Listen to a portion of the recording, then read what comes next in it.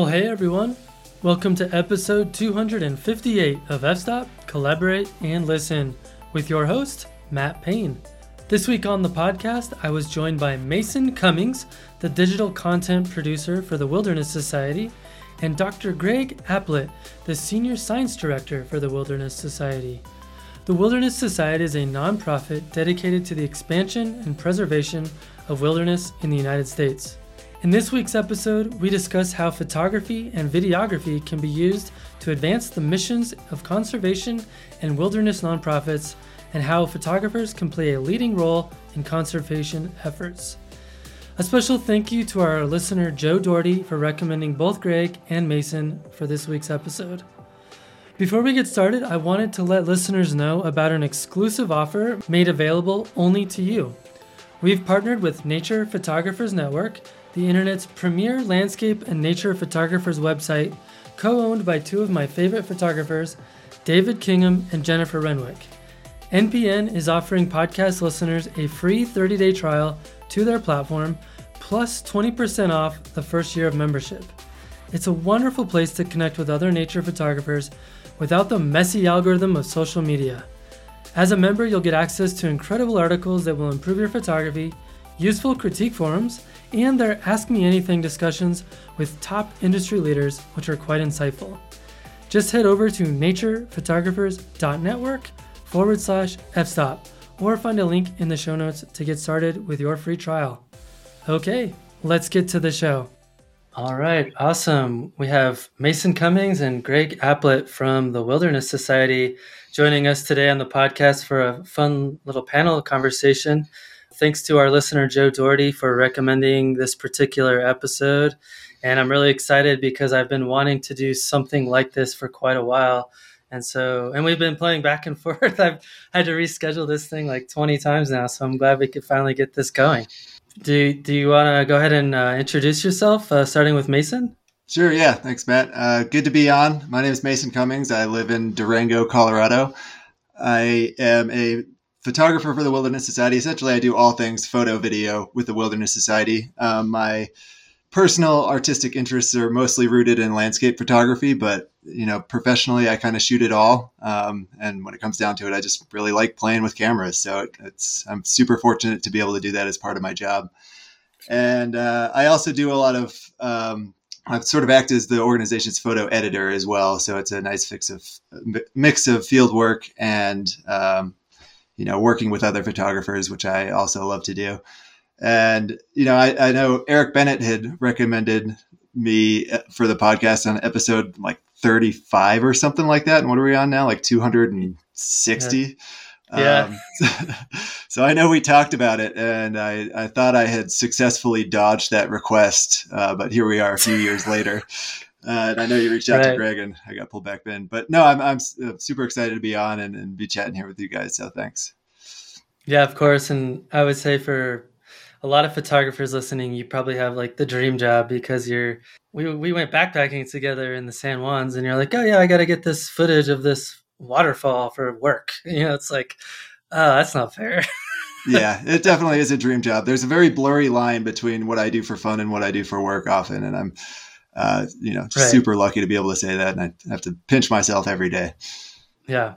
Well, Greg, do you want to go ahead and introduce yourself? Yeah, sure. I'm Greg Aplett. I'm the senior science director at the Wilderness Society. I'm based here in Denver. I've been with the organization for about 30 years. I'm a forest ecologist by training.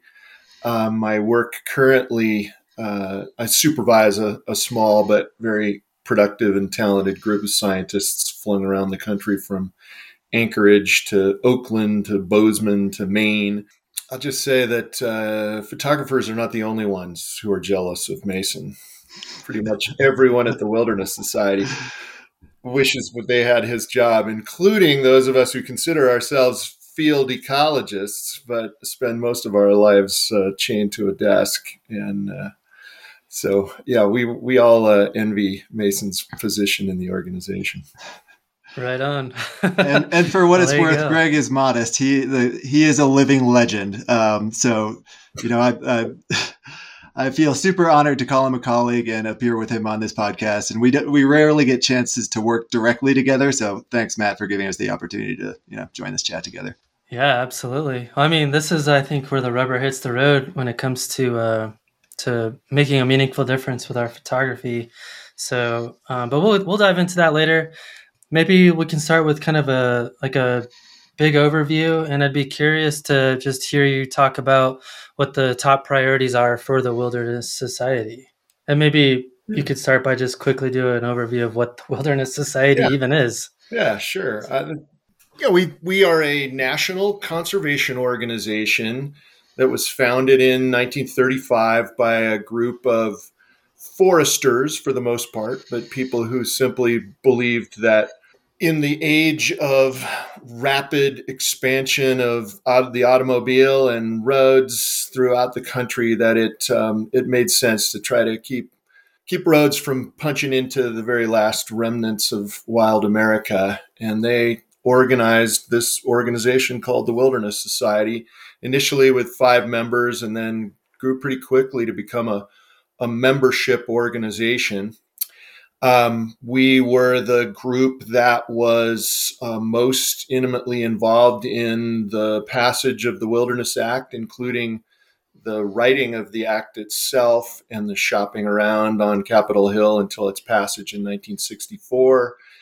After that, we were very involved for many years in pursuing additional wilderness. One of the great things about the Wilderness Act is that not only did it designate wilderness and create this thing called wilderness, but it established a process by which citizens could band together and advocate for more wilderness. And the system has now grown from its original 9 million acres to over 110 million acres. And we've been kind of involved in just about every single acre of the growth of that system. Starting in the 1980s and 1990s with the application of a whole suite of new environmental laws that were passed in the late 60s and 70s, we got involved in a much more complicated work involving land management planning and passage or shaping of national forest management plans and that kind of thing, because of their influence on the public lands. And it was just a different way to protect wild places than wilderness bills were. But of late, we have come to the realization that sort of piecemeal protection of acres is good as far as it goes, but it's not getting the job done in terms of saving the things that we care most about. And so we have recently kind of reorganized our organization around mitigating climate change, adapting the natural world to inevitable change in the climate, and also addressing, a long history of kind of overlooking marginalized people in the United States who've not had the power to participate in those decisions, and making sure that we involve people not just in the ability to access the public lands, but also their ability to participate in the process of influencing what happens in those places. So that those 3 areas of kind of climate mitigation, biodiversity conservation, and equitable access and participation in public land decision making really frame up our organization right now. Yeah, and this might not be obvious for some of our listeners. I would think most of them, but perhaps not all.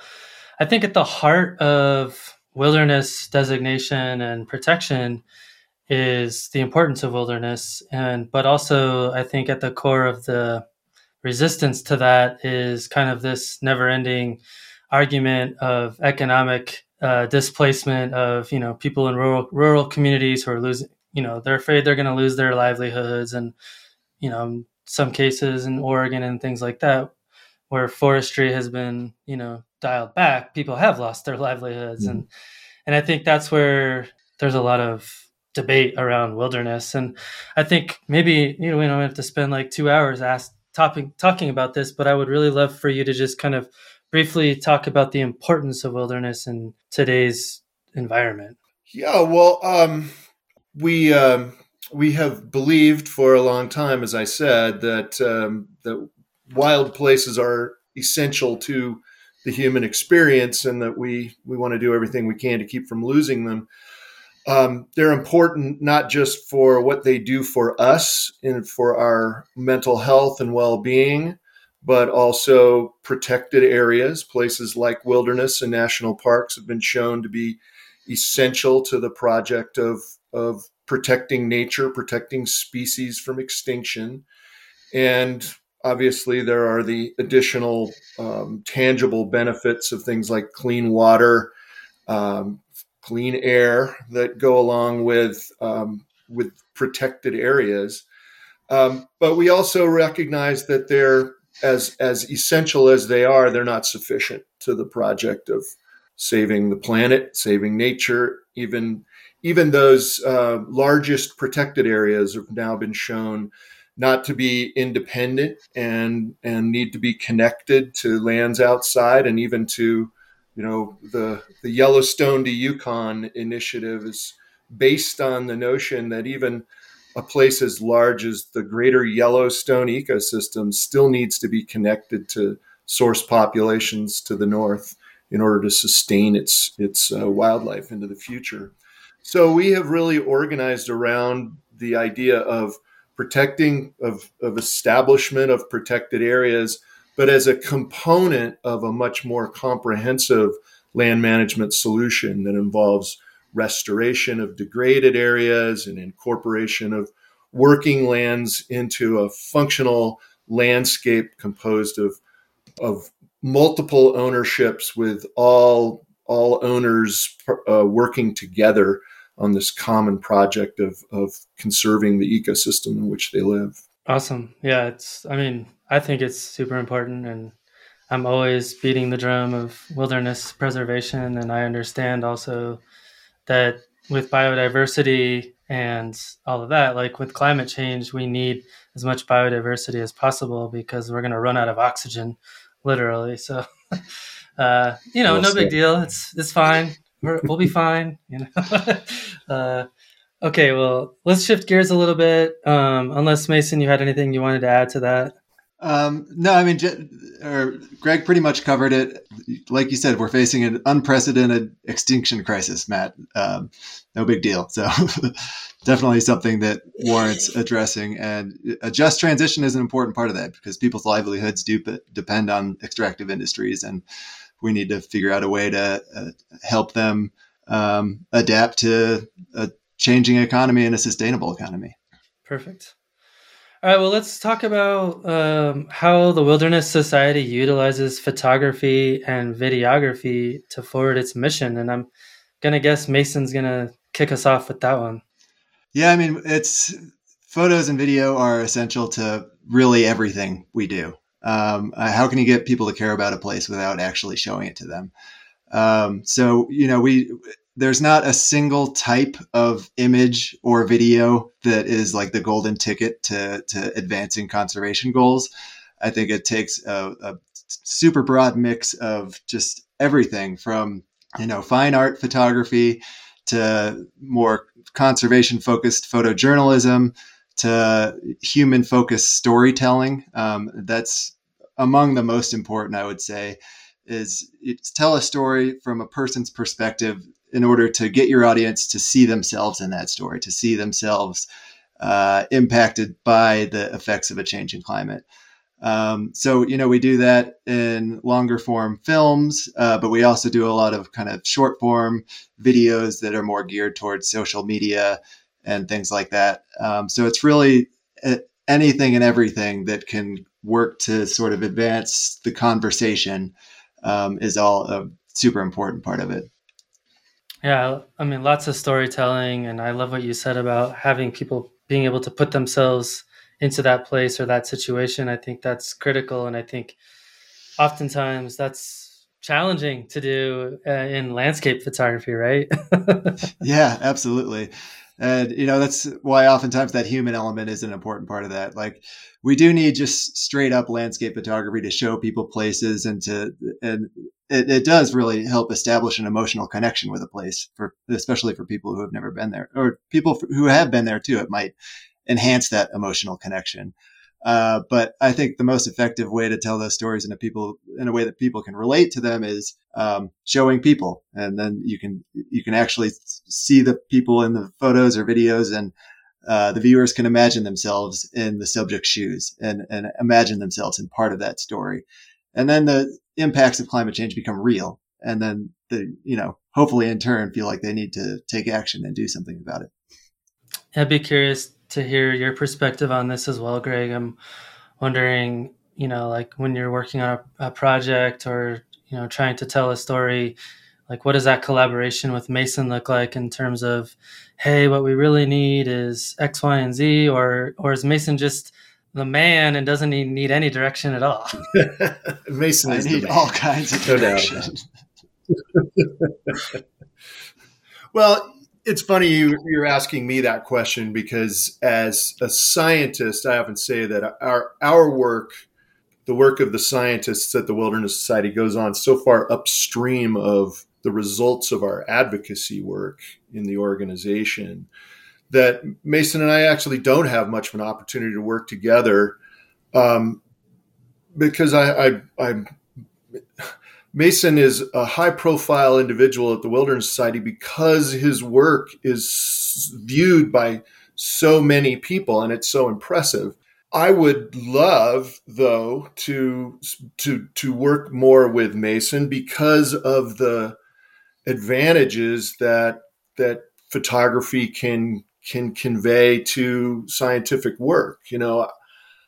For example, I work a lot on conservation of old growth forests. It's a big concern of ours right now at the Wilderness Society. It has been for a long time, but has sort of taken on renewed profile because of the importance of old growth forests, not just to biodiversity conservation, which has been understood for a while, but also to the conservation of fixed carbon, to the prevention of loss of CO2 to the atmosphere in these big old forests.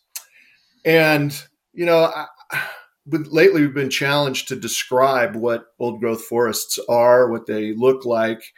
And, scientists have produced these lengthy descriptions that involve numbers of large diameter trees and density of snags and amounts of coarse woody debris on the forest floor. And all of it is just so dry and means nothing to most people.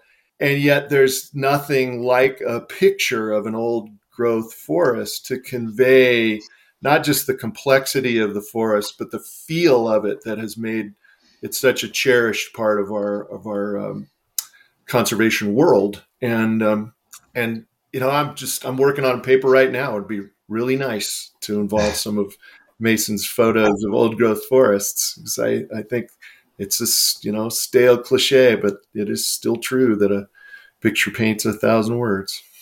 And as you know, Matt, old growth forests and forest interior shots are among the hardest thing to possibly shoot as a photographer, because there's just so much going on. And I know most of your listeners know that too. And one other effective storytelling technique along the lines of old growth forests that we supported last year was a film called Understory that was produced by a filmmaker named Colin Arisman. So that really showed kind of the human element, and some folks kind of took a boat trip around an island in the Tongass, and it showed their experience in that forest. And again, I think just kind of illustrating a human experience and that human connection to a landscape is a really effective way to tell those stories. Because as we all know, shooting a still photo of an interior forest is very challenging, but it is obviously, as Greg said, also quite useful. Yeah, I went to the Redwoods for the first time last summer, and I was in the Humboldt section, and it was interesting because on one side of the road, they had protected it much, much earlier. And on the other side of the road, it was like probably 20, 30, 40 years later, or maybe even longer.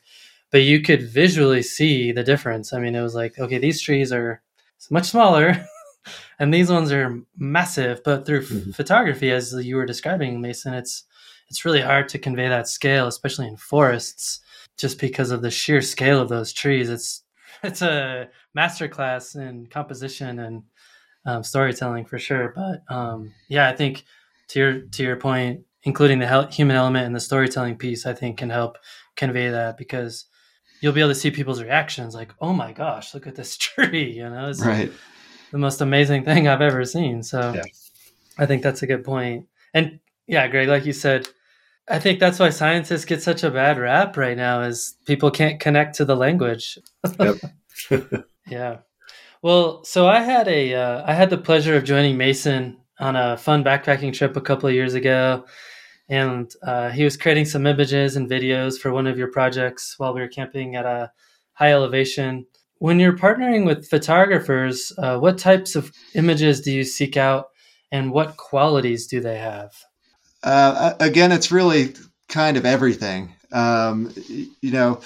We do need those straight up landscape photos that show the place and really convey its majesty and its scale. And of course, I'm always looking for the best quality photos in that sort of arena that I can possibly find.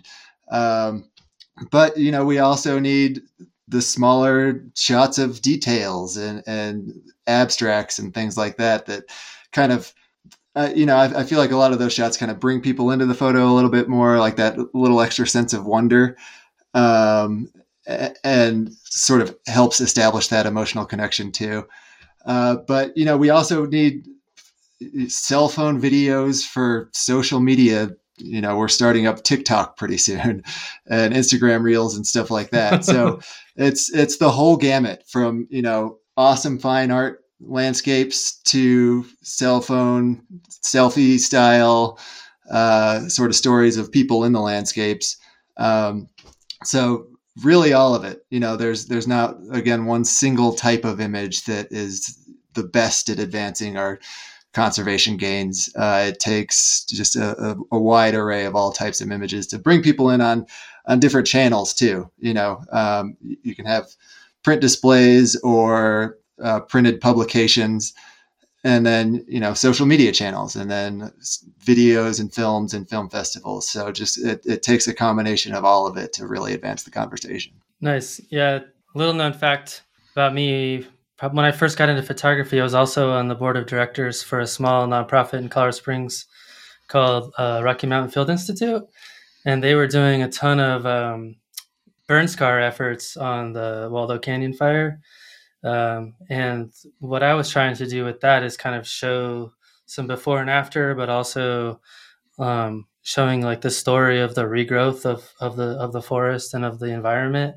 I'd be curious, Greg, from your perspective, like what are the types of images that you think would help tell the story from a scientific perspective? Well, I think that the most powerful form is what you just mentioned, the before and after photos.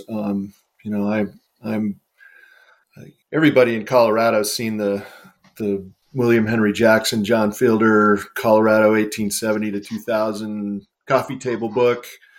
That made a huge splash just because people were kind of stunned by the amount of change that had taken place. And I was taking a look at that book recently and saw that there was it closed with an essay by Roderick Nash, who's a professor of wilderness history at UC Santa Barbara. And he wrote about how photographers have a special opportunity for advocacy, I think is the way he phrased it, because they're able to capture history with the click of a button, and then that history then can be compared to current conditions, and we can witness firsthand the change. It's especially powerful. In my own field recently, have you guys heard of the Osborne panoramas? Does that mean anything to you? Okay. Well, back in the 1930s, there was this guy who worked for the Forest Service in an influential position up in Region 6 in Oregon and Washington. He developed a a panoramic camera and then made several copies of it, and then employed his staff in taking 360-degree panoramas, actually 120-degree panoramas, from every fire lookout in Oregon and Washington. And just to document what it looked like, the idea was to try to make communication between fire lookouts more effective. But the pictures went into the National Archives and just sat there for like 80 years until a friend of mine, who's a scientist with the Forest Service in Wenatchee, Washington, learned of them and commissioned a friend of his who's a landscape photographer named John Marshall to go scan those photos. And then they came up with some money, and he went out and took pictures in the last 10, 15 years of, the current view from the same places. And those comparison photos are now driving increased understanding of change in forest conditions in the Northwest that are showing how the forest has densified and how those denser forests are now more susceptible to wildfire. And they've become really important part of the story of how we need to adapt our forest management practices to address the effects of historical fire exclusion, as well as the likely impacts of climate change in the future. And, if he hadn't just done that for whatever reason back then, we would not have that resource to compare with the current day. And it just makes for an incredibly powerful illustration of change and case for changing our own ways, improving our own approach to conservation. Yeah, I love you said that. I mean, one of the things I love about being in the wilderness as a photographer is trying to ask and or answer, like, why, like I find something, I'm like, why did that happen? What caused that?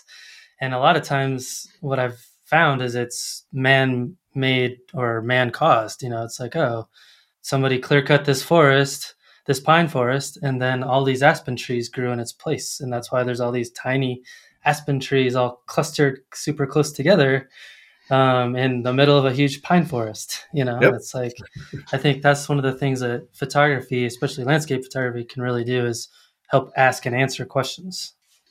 Absolutely. Have you also found that in your work, Mason? Yeah, definitely. And those before and after type images are a super effective way of doing that. But yeah, I mean, nature is very complicated, and I feel like photography is a way of sort of shedding light on the processes and intricacies of it. So it's, super important. Awesome. Cool. Well, I'm going to dive into some more controversial territory because this has come up on the podcast a few times in the past, but I've never been able to actually preface it with people who do conservation work for a living. So I'm really curious to hear your perspective on it. So in regards to the more kind of artistic and emotive work that typically dominates landscape and nature photography today, how can that style fit in with conservation efforts? Yeah, I mean, I think it really all has its place. If you're marketing yourself as a conservation photographer who's documenting the impacts of climate change, you should hold yourself to the same ethical standards as any news publication. And, like the International League of Conservation Photographers, for example, holds themselves and their photographers to a pretty strict standards of authenticity, just like any photojournalists would. But that's not to say that like the more embellished types of photography don't have their place too. It's just like any other type of art, like music, theater, film, whatever. Like they're all important mediums to get people to take action on climate change. And they still have an emotional impact that ultimately leads to conservation gains.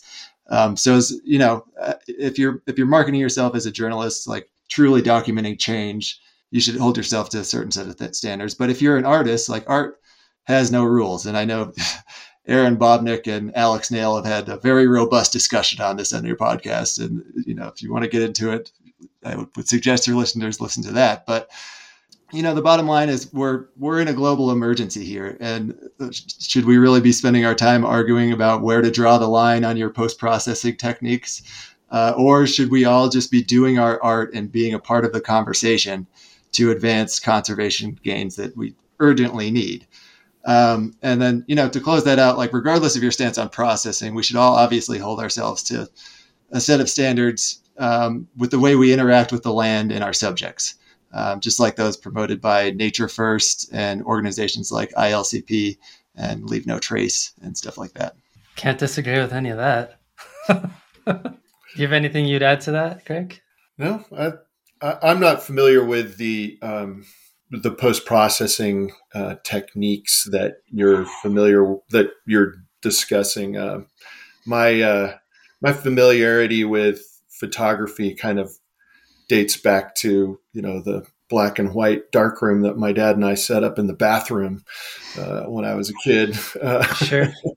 And so I know a little about burning and dodging, and that's about it.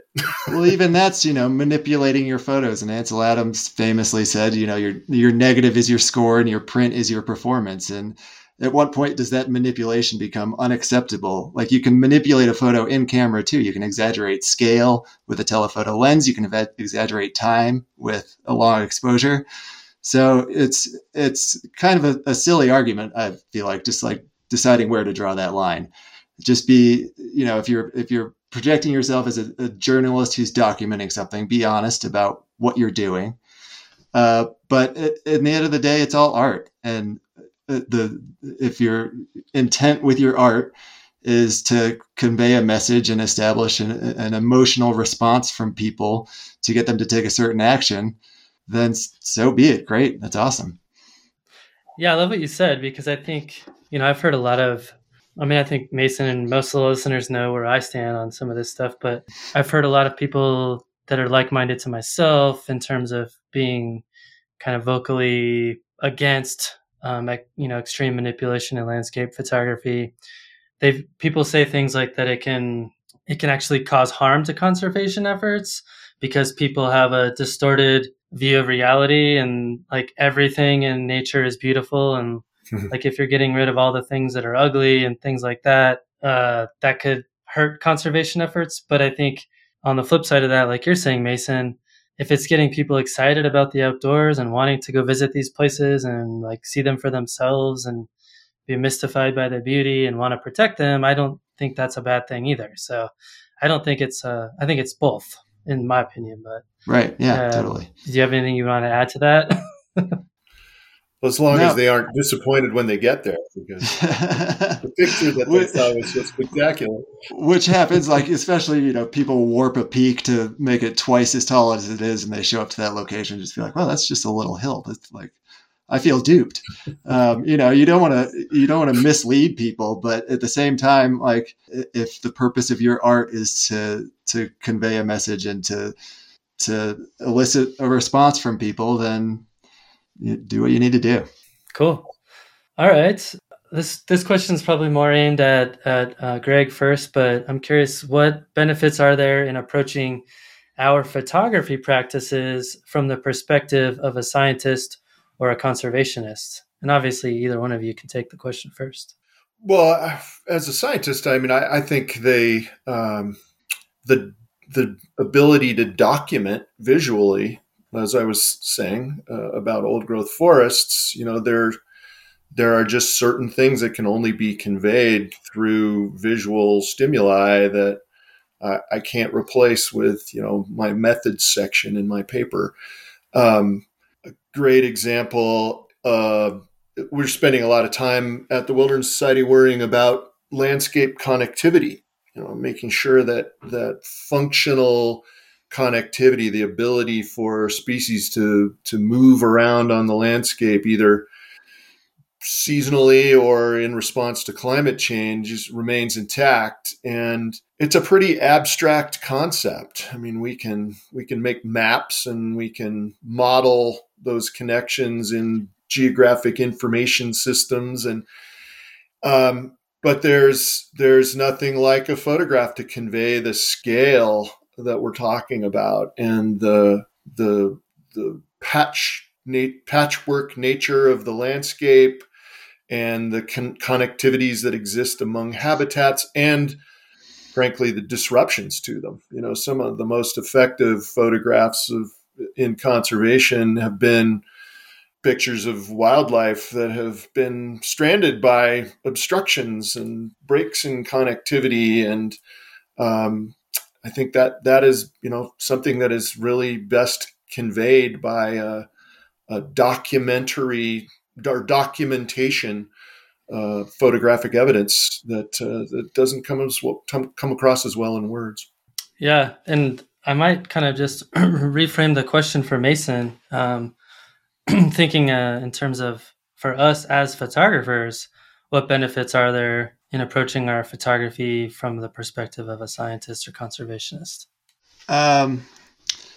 Well, I mean, I think there's huge benefits to it. I mean, I think that's an ongoing challenge in conservation and science in general is communicating that science. And, in my position now and in previous jobs and positions I've had before, there's often sort of a disconnect between the science that's happened and the communication that's going out to the general public and how that science is conveyed to people in a way that they can understand it.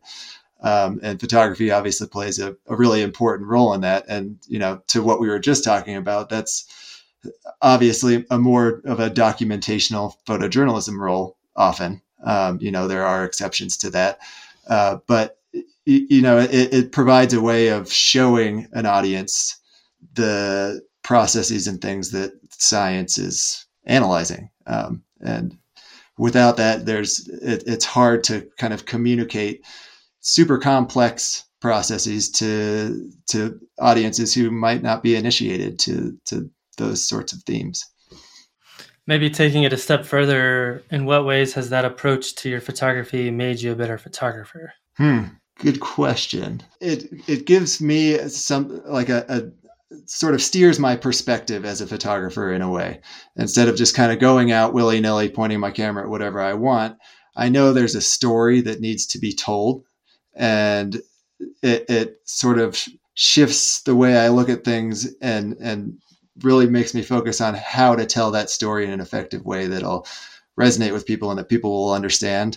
So it makes me approach photography in a more calculated way, I would say, and in a way that I wouldn't say like creatively restrictive necessarily. I mean, I feel like a lot of creative things come out of that little bit of direction that you get when you have a project and you have a story that you want to tell. I think a lot of creativity can spur from that.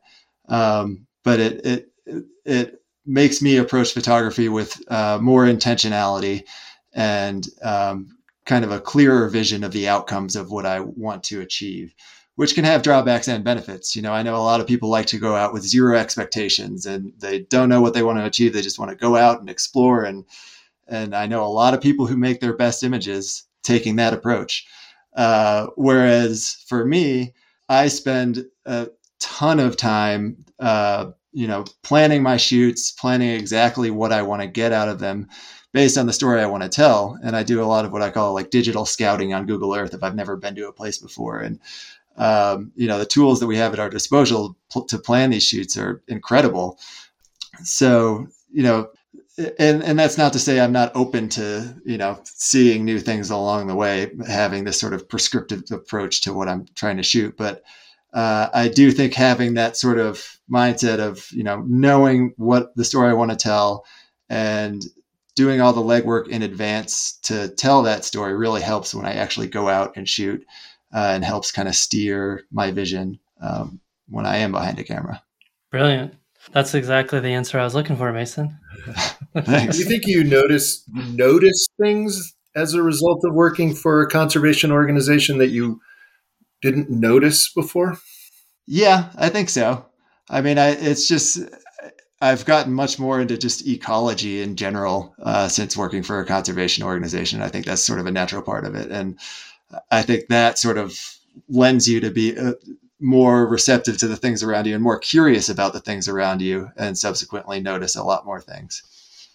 Yeah, that's certainly true for me. I rarely go out with intentionality like you do when I go out with a camera, but I certainly notice things that other people don't as a result of my experience and as a result of the things that I work on here at the Wilderness Societies. Yeah, I mean, photography is a really great way to sort of explore those things and get you to notice more things, because you really do stop and look at things from different angles and things like that, instead of just kind of breeze by them when you're going out on a hike. So I think photography is a great tool to allow you to notice those things, regardless of whether you're into conservation or not, just to kind of explore the natural world.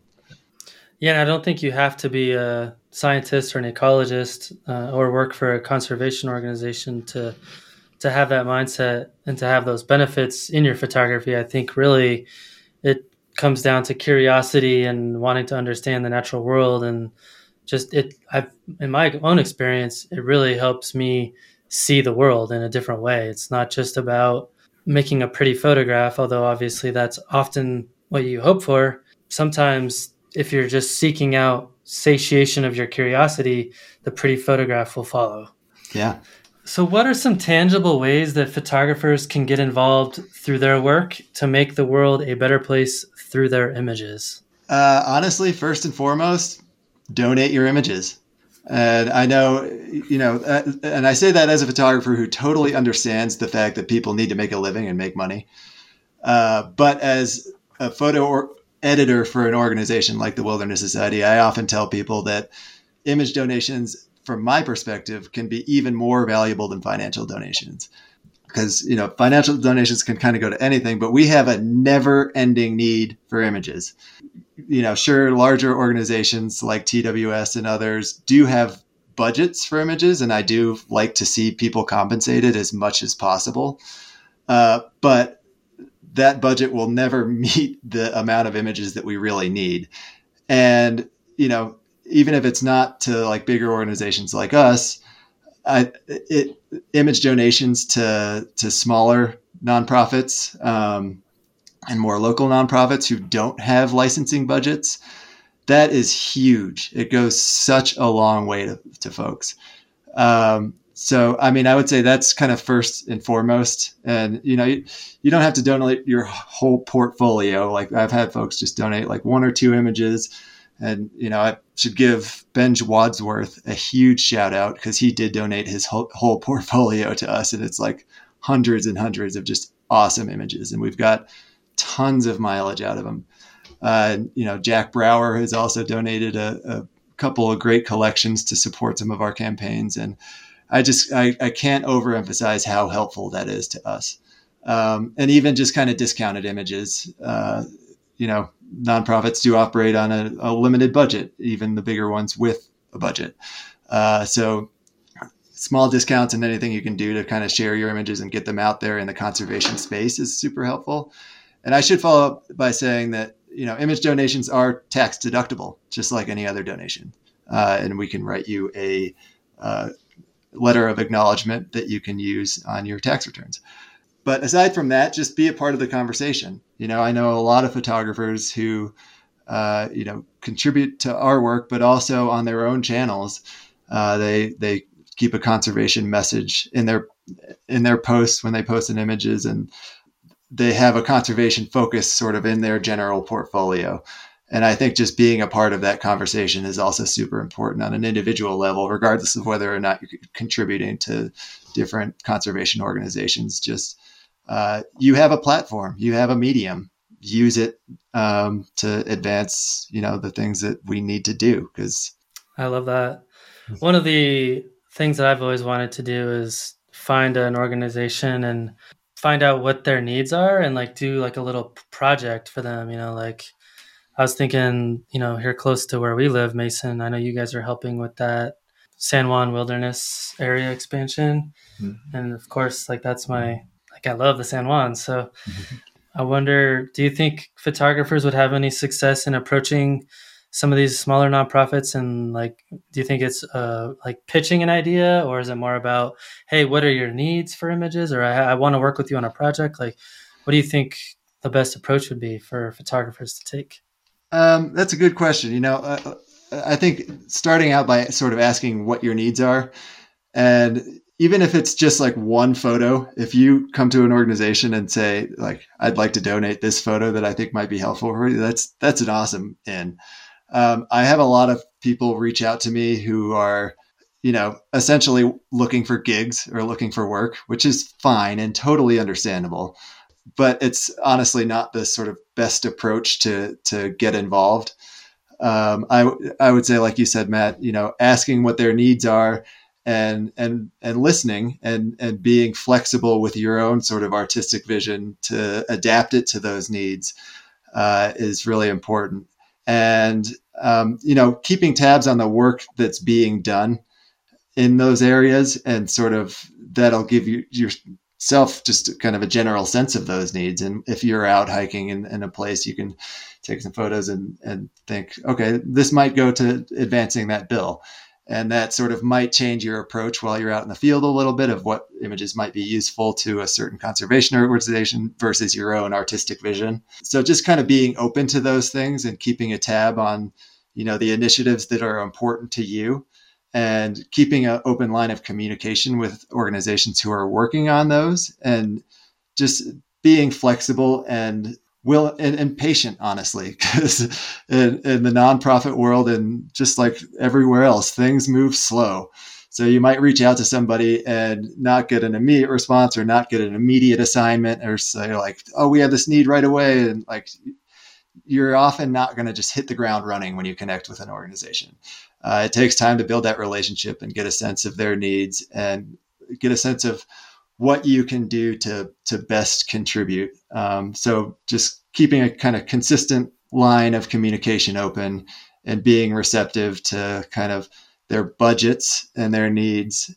Yeah, how you can support that is, I think, the best way to go about that. Well, I'll just go on record, Mason. If you ever need any of my stuff, let me know. Happy to give it to you. Thanks, man. Appreciate that. And I will follow up with you about that. Sweet. I'd add to that simply bearing witness. Not all photographs need to be beautiful to be effective. And if you come across ecological damage, something that troubles you, often, we may be engaged in trying to address the damage, but we may not have the people, the horsepower to get out into the field and observe it firsthand. And we often depend on people for firsthand documentation and witnessing in our legal efforts to try to prevent further damage. And so images of ecological damage can be very helpful as well. Yeah, thinking relevant to close to home here in Colorado, one of the things I'm constantly aware of is the beetle kill, the trees just being super impacted by the beetle infestation. And I think there's some ecological debate as to like what the root causes of that are, but I'm pretty sure it's climate related. Climate change isn't helping, but it's a complex issue that right. we could go on about. Yeah. Right. But yeah, I mean, that's interesting to think about, because I feel like as photographers, especially around here in the San Juans, like my sort of photographer brain and who wants to capture just these majestic mountains and grand scenes often tries to omit the beetle kill in the scene. And I'll try to find a perspective that doesn't contain that beetle kill. But now when I've gone out in the past few years, I've started to kind of make a conscious effort to try to like find compositions or find scenes that actually tell that story too, because it is a part of the landscape and it is happening, and we can't just ignore it and omit it from our photographs. So I think it's important to kind of include that as part of, what we're trying to convey. Yeah. And along those lines, I think most photographers are inclined, including myself, to like, there's a man-made object in my photo, I'm going to get rid of that with the old clone stamp tool or whatever. So it's I think sometimes it's important to leave some of that stuff in for context. And then if you really study the forest, then you come to see all those dead trees as something beautiful. Right. Well, I'm slowly getting there, but I have a long way to go. Well, I mean, if you're used to seeing them lush and green, and then you come back like 10 years later and all your favorite trees are dead. It can really hit hard, you know? Yeah, especially when it's the landscape that Cool. you first fell in love with and that got you into nature, and that it was, core to your being. And then you come back and see just everything's dead. It is pretty depressing, but it's important to take a step back and look at those bigger ecological processes and think about these things on a geological timescale. I also found that helps. Yeah, that's a good point. All right. Well, maybe, Greg, this is a good question for you to kick us off on. Some of my friends are very staunch wilderness activists. They often get frustrated with, larger conservation organizations like the Wilderness Society for what I guess the best coin term I could use is, political negotiation. I know that changing law is like making sausage. So I'm curious from your perspective, what are the pragmatic facts about working in this field to create meaningful change? Yeah, I understand that the frustration that people have with compromise, and they feel like they're giving something away. But the political process that we've developed in this country is one that has always called for compromise to make progress. And I mentioned earlier that the Wilderness Act, I think the most important thing about the Wilderness Act was this process that it set up for citizen involvement in the designation of more wilderness. And that's inherently a political process that requires some kind of compromise. Very often, wilderness bills are, and certainly have been historically, been popular enough that that people on both sides of the aisle have rallied around them, and we haven't had to engage in that kind of compromise that leaves people frustrated. But the fact is that process has resulted in over 100 million acres of designated wilderness that is as permanent as our political process allows. And represents real progress. And so while it may not be all that we want, it represents a huge accomplishment and permanent record of success for the people who have engaged in that. I would say that, based on my experience, that there isn't anything inherent in national organizations that makes them more prone to compromise. In fact, there are times when we have taken a harder line position than local organizations because we're interested, we have a stake in protecting a larger policy than we have in a particular place. For instance, currently there's a regulation that was secured at the end of the Clinton administration called the roadless rule that resulted in 20 years of protection from roading for the last remaining roadless portions of the national forest. And often people who are trying to secure some additional protection in one smaller landscape look at roadless areas as trade bait for additional designation of wilderness, and they're willing to give them away. And our interest is in making sure that the roadless rule remains intact and is not weakened over time. So, while yes, we engage in the political process and often do make compromises, it's not inherent in who we are.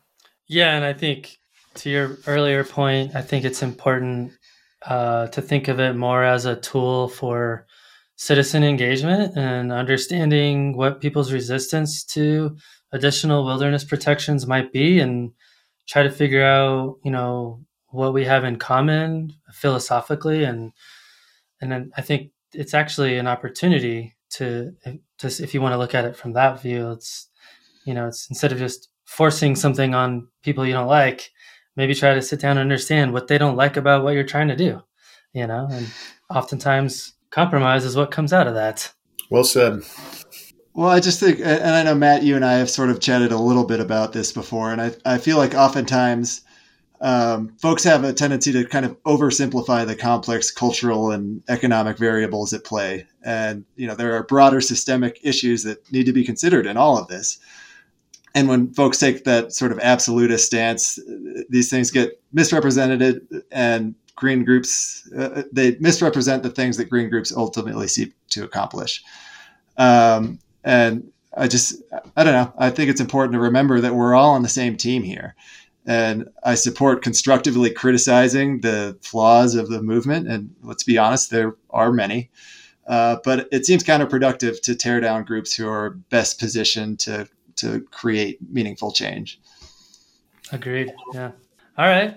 I would love, Mason, probably a good question for you, but can you think of any common practices in landscape and nature photography that are detrimental to the preservation and conservation of the places we love to photograph?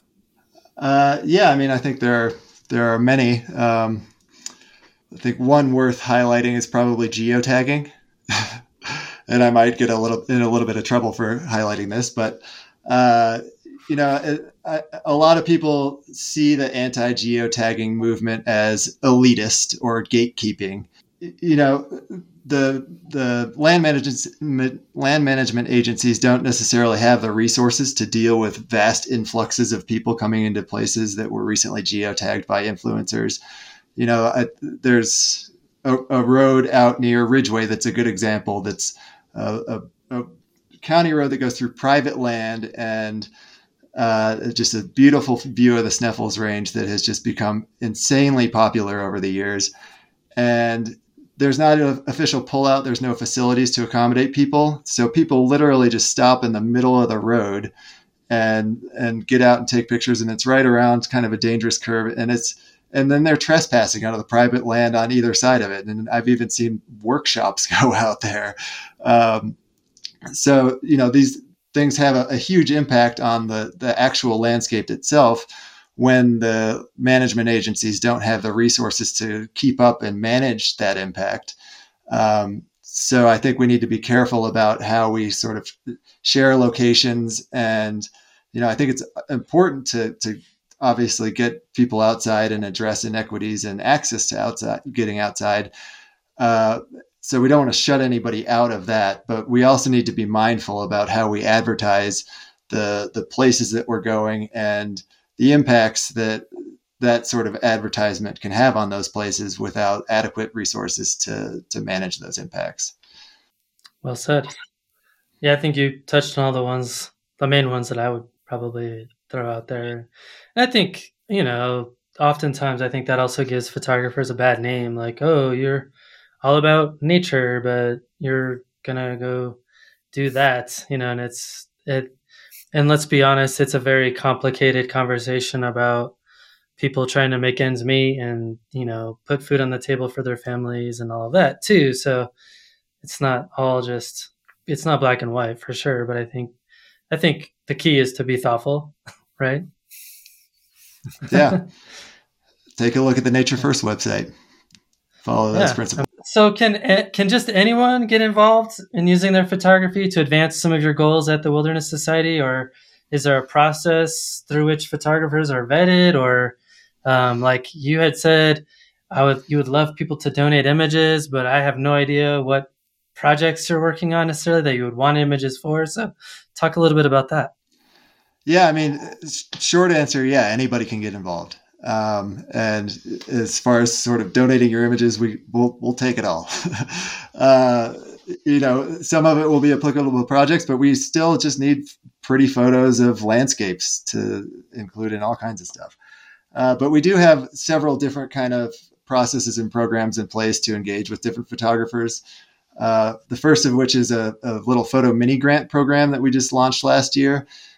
Which is a way of sort of engaging with photographers who can tell stories on a local level that reflect communities that they're a part of. So they might tell those stories in a more authentic way than I could if I just show up with my camera to a place I've never been for a week and then leave and then try to make a video or a photo essay out of it. These people live in these communities and they're connected to these landscapes. So we try to kind of engage with folks in that way. And we'll, we'll put out an RFP probably towards the end of the year for more grant proposals. And I encourage people to kind of keep an eye out for that, because we're always looking for new photographers and new contributors. And then beyond the grant program, taking a step back, so the grant program, we do kind of, the idea of that is to allow people to tell their own stories and create their own visuals in a way that meets their vision. So we're less prescriptive with those types of projects. Whereas on the other side, we do a lot of just kind of general contracting with photographers who are usually kind of already a part of our network. And in those cases, we'll reach out to people and say, this is the project we're doing. These are the sort of deliverables we need and the types of images we need. And we can sort of steer the end product much more. And then, we do a lot of just licensing of existing photos that people have already taken. So if you kind of keep tabs on sort of the places we're working and things like that, and, folks would never hesitate to reach out and say, I've got this collection of images from this place. I may not want to donate them, but I have them, just so you know.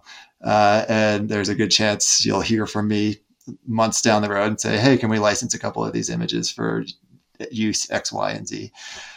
So, when I first started, like we leaned pretty heavily on stock imagery and things like that. And I've really pushed hard to get us away from that. Not only to support individual hardworking photographers instead of giant faceless stock agencies, but I'm really trying to establish a network of contributors that see contributing to the Wilderness Society as like a point of accolade that they want to put on their website, that they want to tell other people about. And the more we steer away from stock imagery and use images from well-respected photographers, other photographers will see that. They'll see credit lines and be like, oh, this photo was taken by, my favorite photographer. Maybe I should try to figure out a way to contribute to the Wilderness Society. So, building that network of people who genuinely want to contribute to the cause and be sort of a part of that community.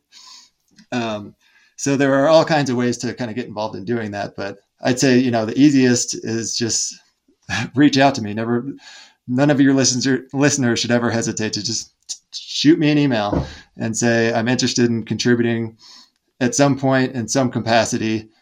Just get on my radar and say, this is the type of things you're interested in, and this is how I might like to contribute at some point. And, we might not hit the ground running right away, but it's just a constant effort of just slowly building that network. So I'll put your email in the show notes if you're cool with that. Yeah, go for it. Well, on the flip side of that, Greg, from my personal experience, having more interest in the scientific processes at play in the landscapes that I visit has really helped me become a better photographer. I just see things differently. And I'm curious if there's a opportunity there for photographers to kind of, do field work or like really just engage with the scientists at the Wilderness Society in terms of, learning from you and helping them see the world in perhaps a different way. Well, as I alluded earlier, Mason's pretty much the only one who gets to do field work in the whole organization. And since COVID times, not even so much. But in the same way that Mason described the need for imagery, which he has a vastly greater need for it than I do, but we would welcome contributions from photographers that can help us tell the scientific stories that we're telling. And I would also encourage any listener to reach out to me just to understand better some of the research work that we're doing. As I mentioned, the scientists often don't show up as a very high profile part of the storytelling process on, for instance, our website, but we're always working on something. And, I mentioned this old growth work that we're doing now, landscape connectivity work, just documentation of special qualities of roadless areas is always helpful to us. So I would encourage anyone who is interested to reach out to learn about whatever opportunities there may be to engage to support our scientific work as well. Awesome. All right. Well, last question I have, and I'll let you guys fight over who wants to take it first, but how can photographic art and science work together to create change or lasting impact on the issues that are of importance to us? Want to tackle that one, Greg? I mean, to me, they go together so well that, but in ways that I think we don't really take enough advantage of. I subscribed to a magazine back in the 80s called The Sciences that was produced by the New York Academy of Science. And it was some really insightful scientific writing, but they made a point of illustrating the magazine not with any kind of documentary type evidence or graphs or tables. They just used beautiful artwork. And I remember just feeling so, maybe it was just because I'm an egghead scientist, but it was just such a great aesthetic experience to combine scientific writing and art. And also, as a scientist, I've always appreciated just the hardcore documentary evidence, like, scientific illustration. And I think that can be extended to photography. And there's so many ways in which subjects of photography can be turned into beautiful art that tells a story that may not be as objective a representation of the subject as is typical in landscape photography. But maybe that's where all your post-production dialing up on all the knobs is really a helpful part. It can really contribute to making something, a dry scientific story, more compelling to people. What about for you, Mason? Yeah, I mean, I think photography provides a way to make science and complex topics accessible to people. People like Greg spend their whole lives learning all of the intricate details about how systems work, and most people don't have that time or the ability to sort of wrap their head around all these complex processes. And I feel like photography really provides a means to connect people with that and to communicate the science to a broader general public. And that's obviously critical to create that lasting impact on the issues that we care about. Because if the scientists are doing the science and just keeping it to themselves in their small community of scientists, then what good is it if we're not communicating it out to the world and saying, hey, we've got problems here. We need to make changes. This is what's going on, and this is what we need to do. So I think photography provides a really critical sort of means of communicating that. Yeah, and I think, on top of that, I was recently in Death Valley for the first time, which, is just, geologically speaking, it's just such a fascinating place. And I was trying to understand some of the things that I was stumbling across, like these massive, 4 foot by 4 foot salt plates that were up on their side perpendicular. And I was like, what caused this? And you start thinking about, okay, so all these salt gets washed down and then sits there and then evaporates. And then, you start thinking about the scientific processes that are involved to create that landscape. It just gets you even more excited, I think, as a photographer, to try to convey that story in a way that's both beautiful and also interesting. So, and hopefully the end result is that the viewer also becomes excited about trying to understand science and scientific processes as well. So, and then I think that can lead to, maybe I should try to learn more about how that works. And, there's a organization that's trying to protect this place, or, so I think I think the parallels are they're everywhere for me anyway. Yeah. Awesome. All right. Well, Mason and Greg, this has been really fun. We got a photographer, a scientist, and a podcaster to all talk about really cool stuff. So I appreciate you guys taking the time out of your busy schedule to make this thing happen. Well, thank you. I've enjoyed it and learned a lot. Yeah, thanks for having us on. And like I said, I don't get enough opportunities to work with Greg, so thanks for giving us this excuse, Matt. And we're overdue to get out on an adventure together too. So that's right.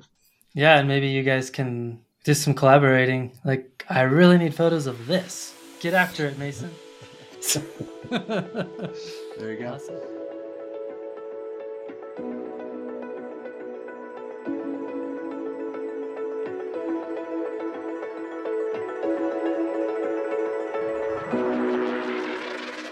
Well, thanks to both Mason and Greg for joining me on today's podcast. I really enjoyed the conversation, and I hope you all did too. While I was editing this episode, I got really inspired and I just decided to stop what I was doing and donate to the Wilderness Society. I encourage you to do the same thing. I truly believe that the protection and expansion of wilderness is going to be one of the best paths forward for preserving the places we all love while improving the outlook on climate change impacts on our planet. Thanks to Greg and Mason for the awesome work that you're doing. Keep it up. If you too were inspired by this week's episode and value the podcast, please do consider supporting me and the show on Patreon. The best value is to contribute on an annual basis if you can. However, I know times are tough, and so if there's other ways you can help out, that would be great too. Even a simple share of this podcast episode on social media would be greatly appreciated. Okay, well that's all for now. Thanks for stopping in, collaborating with us, and listening. See you next week.